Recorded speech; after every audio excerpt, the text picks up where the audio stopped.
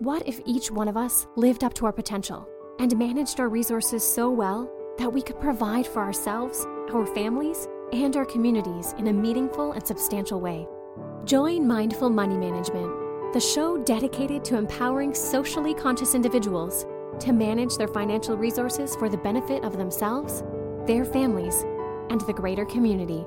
Here's Lynn Wedham, Certified Financial Planner at Asante Wealth Management.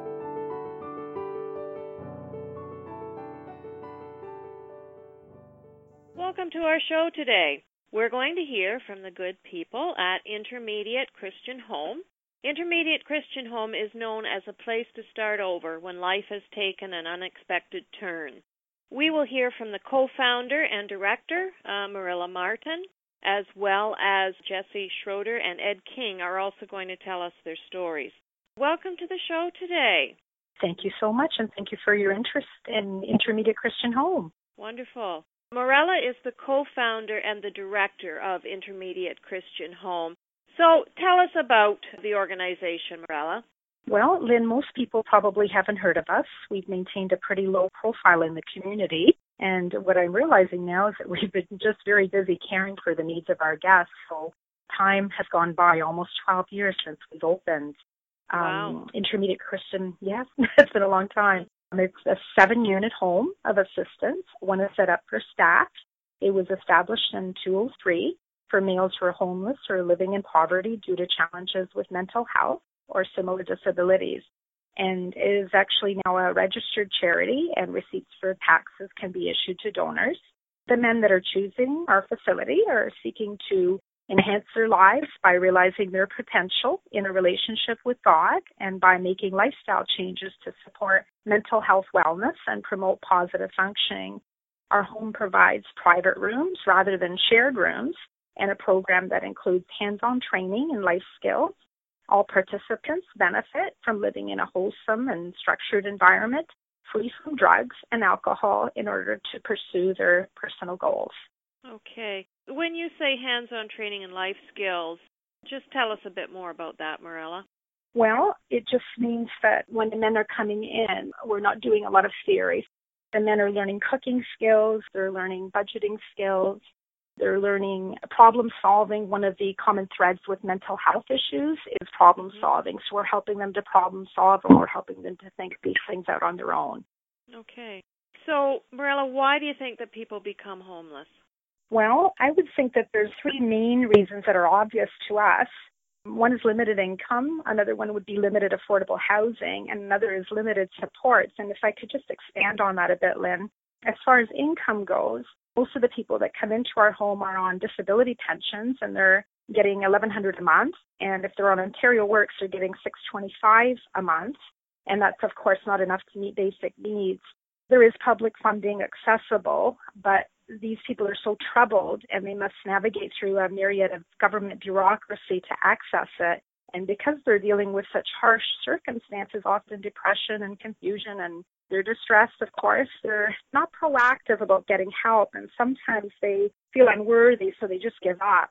I'm sure that navigating some of those things can be challenging for anyone, without having these additional challenges. Now, when you say Ontario Works, is that ODSP? No. So Ontario Works would be what used to be called welfare, so they now call it Ontario Works. Yes. That isn't a disability pension then, that $625 doesn't recognize a disability? It's a transitional stage. So people on Ontario Works, they've just hit rock bottom, and so they're actually waiting to get on Ontario Disability. They've applied, or they're looking for work.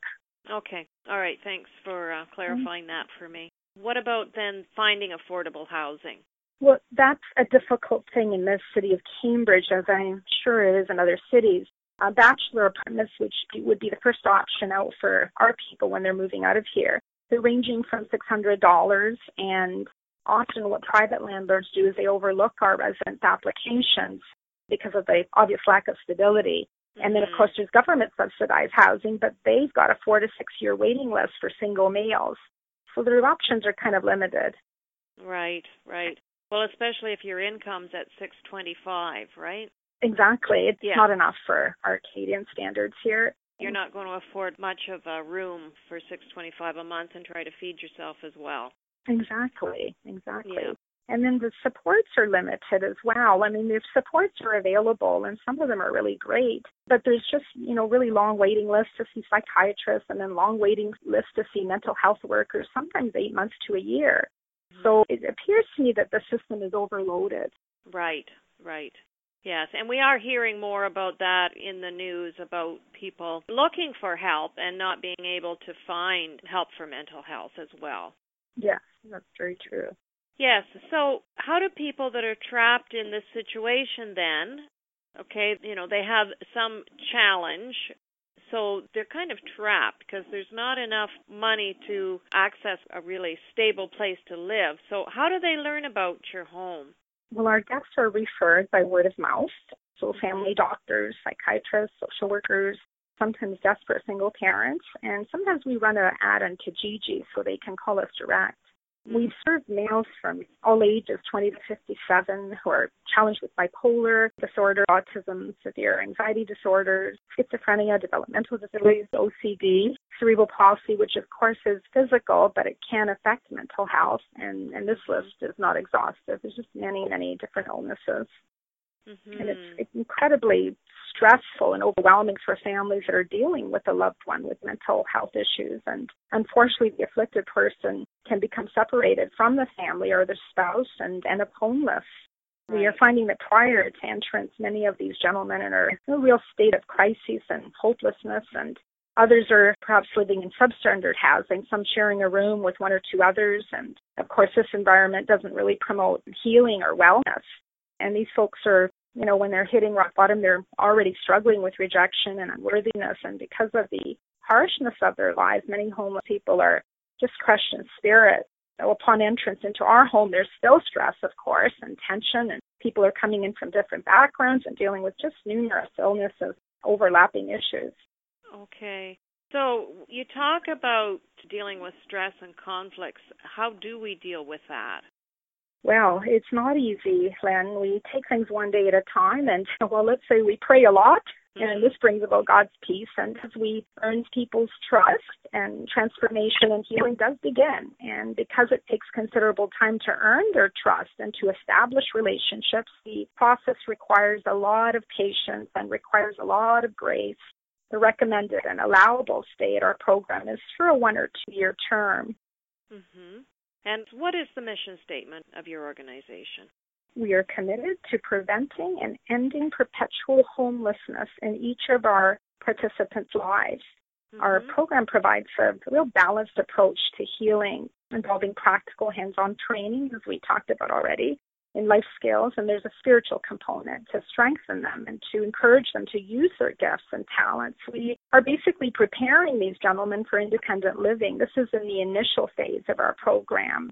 Okay. And in the next stage, each gentleman is being prepared for volunteer opportunities and employment. And we really appreciate the support of local employers and friends who hire our clients for part-time or casual labor. This is a real great step towards confidence building and the goal of securing steady employment or meaningful volunteer work.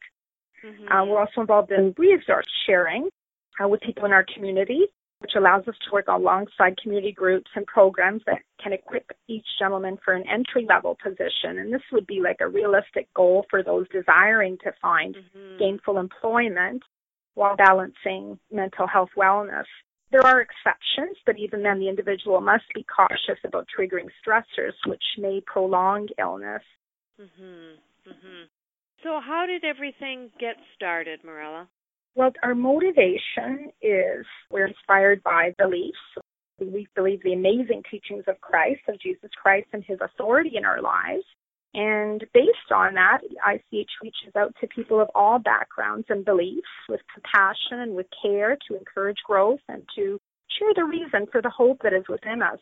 My favorite psalm from the Holy Bible is Psalm 145:8, and it says, "The Lord is gracious, compassionate, slow to anger, and rich in loving kindness. The Lord is good to all he has made, and he has compassion on all he has made." Okay, so how did everything get started? Well, here's our personal story. In 2000, while attending EBC, I was enrolled in a double major, Counseling Studies and Religious Education. I volunteered at a Christian-based outreach agency for people living in poverty and many who were homeless, and this was my choice for the field education requirement. I met Richard, my husband, who was a volunteer at this agency, and we started to reach out to people over and above our volunteer hours.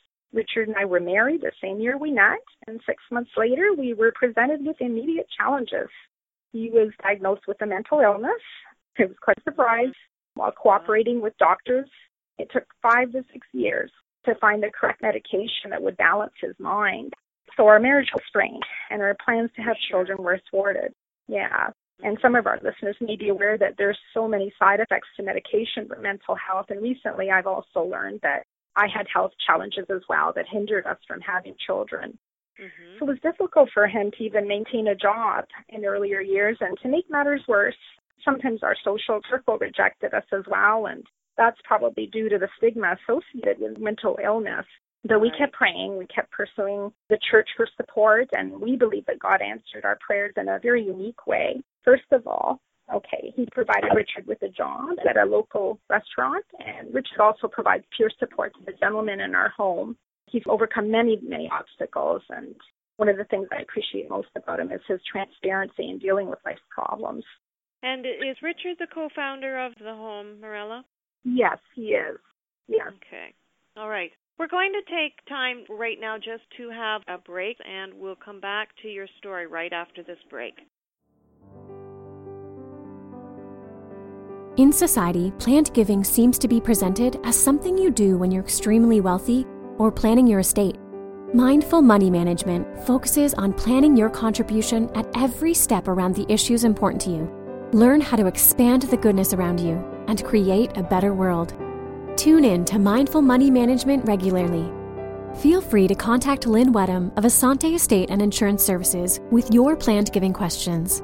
You can contact Lynn at lynn@mindfulmoneymanagement.ca. I'm your host, Lynn Wedham. Today I have guests from Intermediate Christian Home. I've been speaking with Marilla Martin, who is the co-founder of Intermediate Christian Home. So, Marilla, in your story, we've heard that your husband Richard was diagnosed with a mental illness, and many challenges come with that. You know, certainly challenges of jobs and dealing with many things. So, tell us what happened next. How did you happen to get into this work that you're doing now? Well, Lynn, 2003, while living through our own struggles, we purchased a home using personal funds to house homeless friends. We realized that many who were struggling with mental health issues were in worse situation than ours. So it was very healthy for us to take our minds off our own problems and to share our resources so that some could have a roof over their heads. I was, at the time, a successful broker owner of a real estate company from 91 to 96 top saleswoman in Cambridge.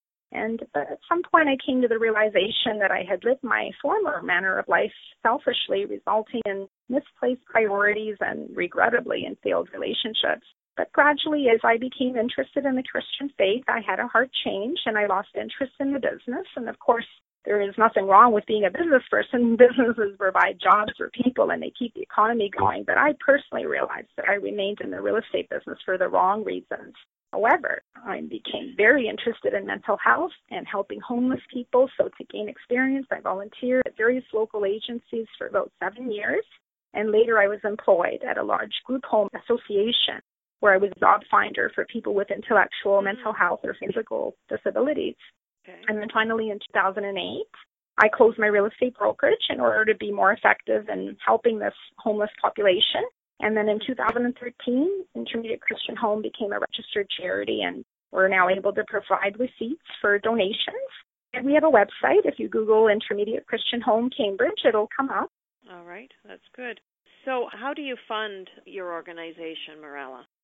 Well, most of our costs and for the accommodation and food are offset by our residents, so they pay a fee for the accommodations and food from their disability pensions.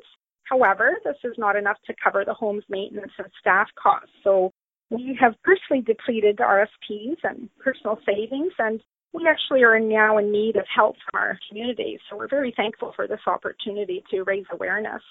Yes. And are there grants available for you? Are there other sources? Yes, there are, Lynn. I'm glad you mentioned that. We shied away from government funding just because of the many restrictions, because we are so involved with the church. We're getting some funds from the churches.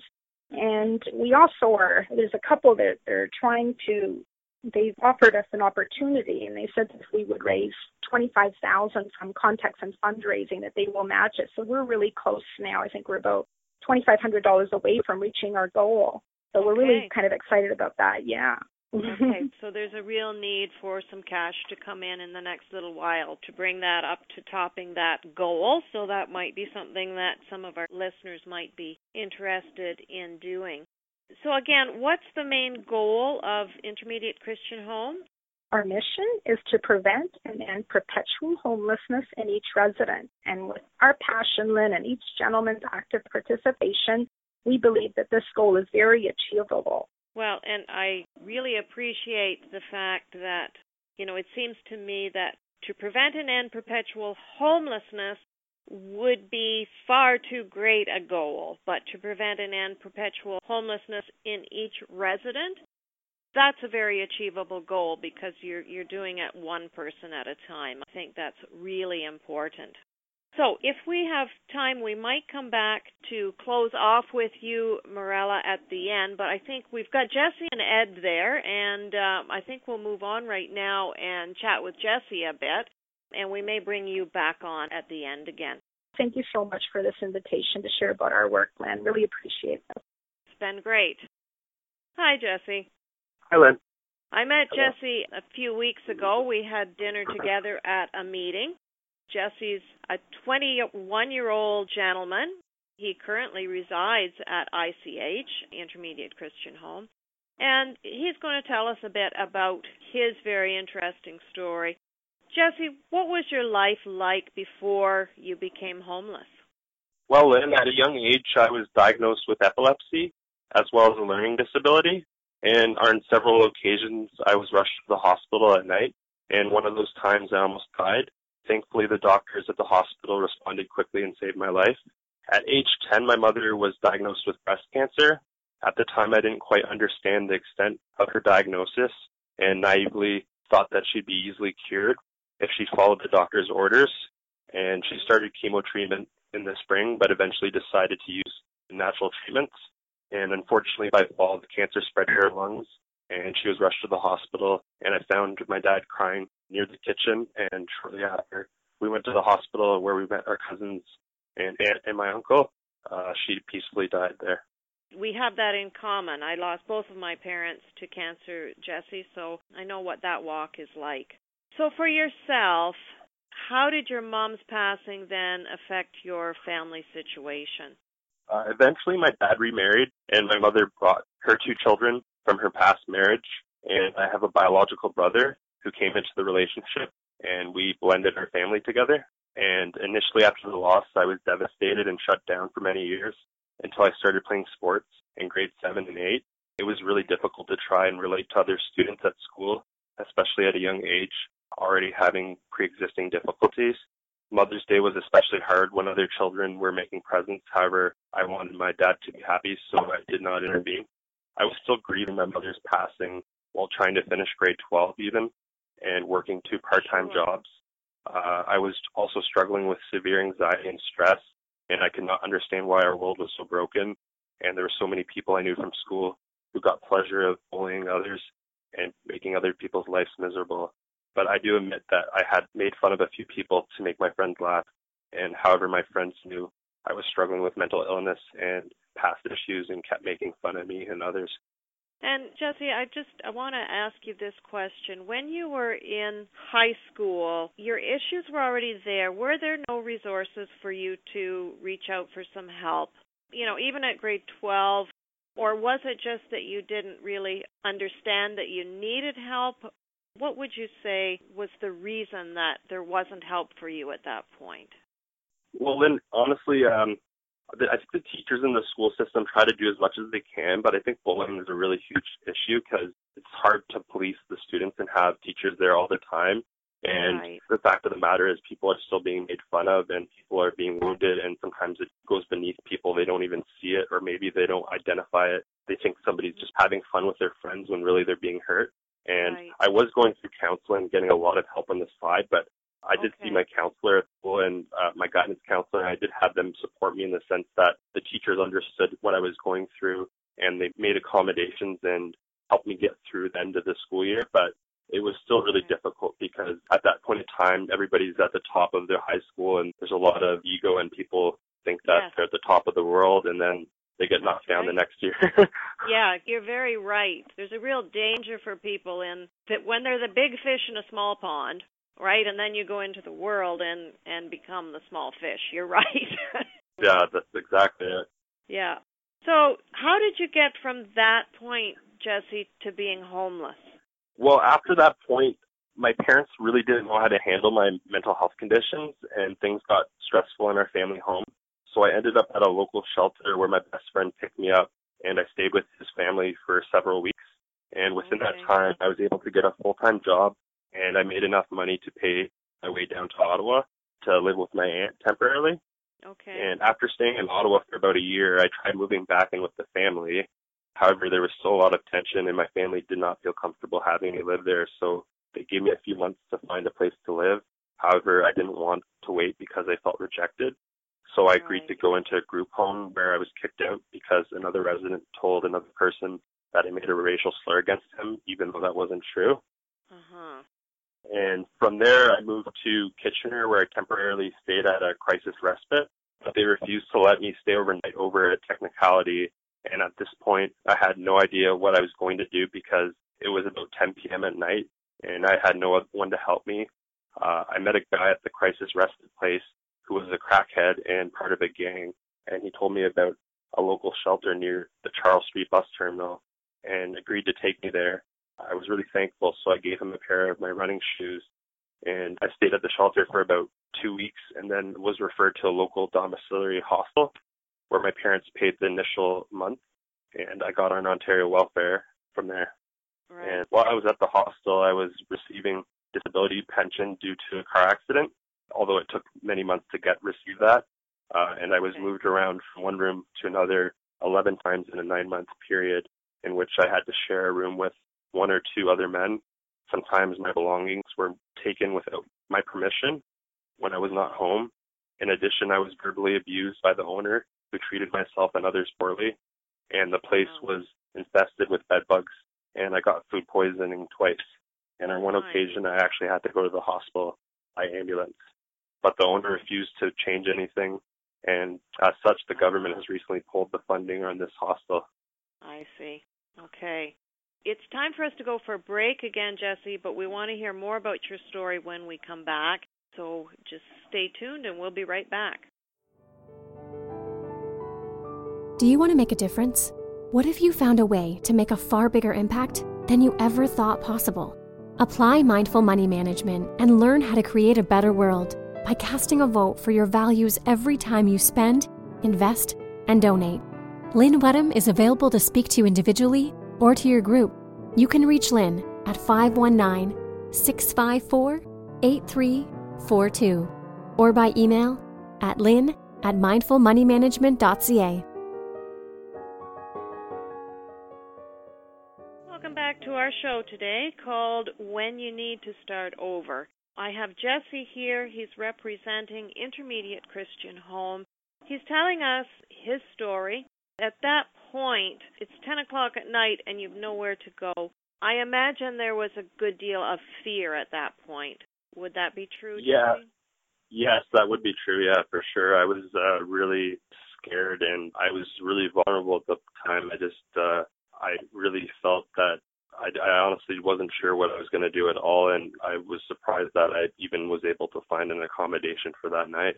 Yes. And another interesting point to me was, the individuals that you were forced to take advice from at that time. That's interesting to me as well. And then you went through some other very frustrating situations where you had a place to go, but you weren't treated very well in those situations. So when did things start to change for you? Well, when my social worker referred me to Intermediate Christian Home in July 2014, and I really haven't regretted it since. It's a clean and healthy home with group sessions and one-on-one training. I've learned a lot about eating healthy meals, and I learned cooking skills here, and I learned about accountability and Christian character. On the weekends, it's relaxed, and we have a lot of fun here. Morel has helped me get reconnected with the church and get back to pursuing my career goal. I'm currently going to school at Conestoga College, where I was just taking a law clerk program, and I'm just in the middle of transferring to another legal program. I'm going to be taking a transformative mediation training course in conflict resolution next week, which is offered in conjunction with the Community Justice Initiative program. That's great. And transformative mediation training. What do you think that person is actually doing? What do you think the day-to-day position actually involves? Well, it's really about reconciliation, Lynn. It's about understanding both parties' situation, their background, their issues, and trying to meet in the middle and find a common ground because sometimes one party will want to do something, but the other party is resistant to alternative dispute resolution. So I think it's important that both parties are willing to participate and want to reconcile the situation without going through the court system, which is really backlogged and not cost effective. Right. And do you think that your background will put you in a unique position to really listen to people? Yeah, well, that's something I thought about too when I was considering it, because I really believe in, it's not that other people who get into these positions to try to help resolve issues, they can't help people. It's just I feel that I can give that extra boost, having that personal experience and being able to relate to that person and go back and tell them my story and make them be able to trust me, because I think trust is a huge thing. And it's not easy for people that have had different trauma in their life just trust some random person who has a degree or some sort of credential. Yeah. And I think you're in a position to understand, but in a real position to offer people hope too.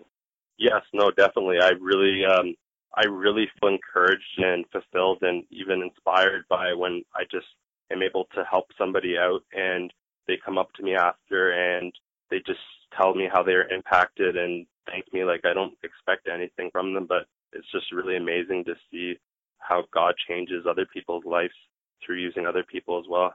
Yeah, it's wonderful to know how well you're doing at this point, Jesse. I think there's a lot of people rooting for you right now, isn't there? Yeah, no, for sure. I really appreciate all the support that I've been getting. It's really amazing, and it just keeps going from one thing to another. So I'll look forward to what's to come. Yeah. Another thing I really appreciated, you described the other places where you'd have had to stay, and you describe Intermediate Christian Home as a healthy place to be. And there's a number of reasons that it's a healthy place to be, right? From food through to the way you're treated and many things, but just that word healthy is a very good description, isn't it? Yes, no, definitely. I really feel that I've been blessed and I've really had the opportunity to grow and learn quite a bit here. And yes, we have our struggles, but you know what? I have the ability to move forward and I get a lot of support. And nobody's trying to hurt me, that there's no ulterior motive, and it's just all really amazing. And what's the greatest thing about Intermediate Christian Home? The main thing that has struck out for me at Intermediate Christian Home that has had the most impact is being able to reconnect with a great church, which has shown me the love of God and has in turn transformed my life around. I've just seen week after week, month after month, I've just been transformed, like one thing after another, just being able to reconnect with my family even, and just things just kept moving forward. There hasn't been a slow progress. Even within 1 year, I would have never pictured any of this happening. So there's been a lot of support, and we certainly wish you well in your studies and in your career, Jesse. I hope I hear from you again. Yeah, thanks, Lynn. I appreciate that. Stay in touch and let me know how you're doing. That's great. No, for sure. Now, we're going to switch over, and we're going to talk to Ed at this point. Ed's going to tell us about his story. So, Ed, how did you learn about Intermediate Christian Home? Before I entered ICH, I was homeless. I met a pastor at my church, and he referred me to ICH.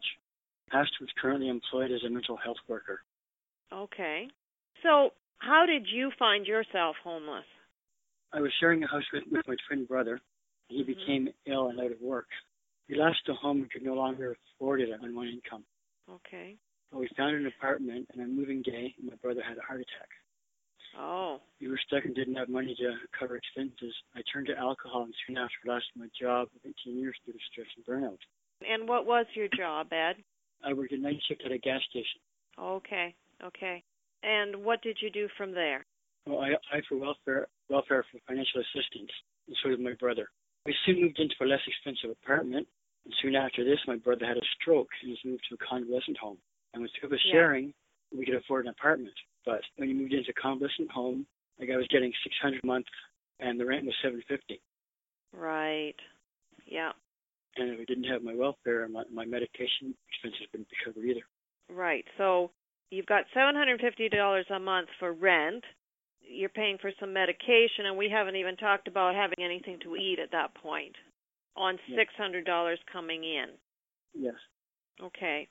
So you're in a situation where obviously the math is not working here. You're going into the hole further each month. You were a bit trapped in that situation, and you didn't have a whole lot of options at that time. So how did you deal with the situation then? That's when I met a pastor who referred me to ICH, and my future started to look brighter.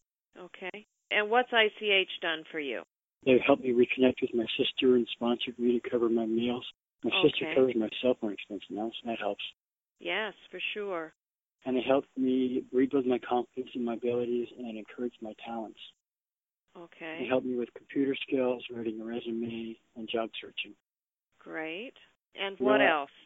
Morella also advocated for me with government agencies and my doctors and provided assistance so that I could receive a disability pension. Okay. I started this process 5 to 6 years prior to ICH and got discouraged with all the complicated forms. Okay. So what are you doing now? I'm employed at a local farm as a casual laborer and a volunteer staff at ICH. Great. Edward, you mentioned that you turned to alcohol during your difficult times, and I would assume that that's quite common for people that get into the kind of difficulties that you were in at that time. Is alcohol still a problem for you, Edward? No, being in a substance-free home, I learned to turn to God instead of alcohol. I became more outgoing and friendly through group sessions and church attendance. And I learned that even through human failure and also when the odds are overwhelming, I can put my trust in God, who continues to work in my life and always be there for me. That's great. So what's the best thing for you about Intermediate Christian Home? To help stop homelessness a few people at a time. Right. It's a good place to live. You know, as I said before, I think that's so important, you know, even one person at a time, because everybody's situation is so different and everyone's needs are different, aren't they? Yes, they are. So it is all about one person at a time. Thank you, Ed, for being with us and sharing your story as well. We're going to go to break now, and we'll bring Morella on afterwards and chat with her just a bit more. In society, planned giving seems to be presented as something you do when you're extremely wealthy or planning your estate. Mindful money management focuses on planning your contribution at every step around the issues important to you. Learn how to expand the goodness around you and create a better world. Tune in to Mindful Money Management regularly. Feel free to contact Lynn Wedham of Asante Estate and Insurance Services with your planned giving questions. You can contact Lynn at lynn@mindfulmoneymanagement.ca. Hello again, this is Lynn Wedham. Our guests today are from Intermediate Christian Home. We've been chatting with Jesse and Ed and Morella. So, Morella, if you would just again tell us what ways could people help if they're interested in your work? How can people help you? There's many different ways that they can help. They can provide food certificates from grocery stores. That would be a huge help. They could help by volunteering. There's certain tasks that we need for people. We have people right now just getting water bottles for us and things like that. And we need donations. We need funds to keep the house going. And, you know, we just appreciate donations of any amount.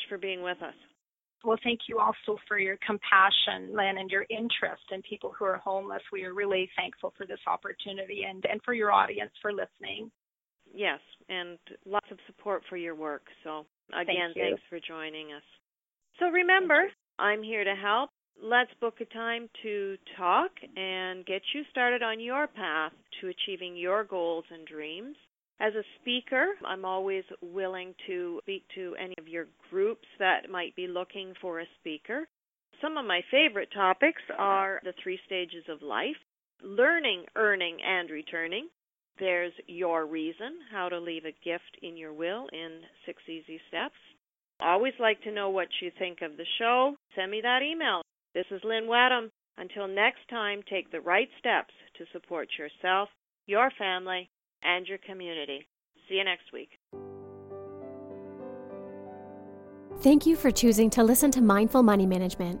We hope you'll join us next time. To listen to more shows like this one, please go to soundcloud.com and search Mindful Money Management.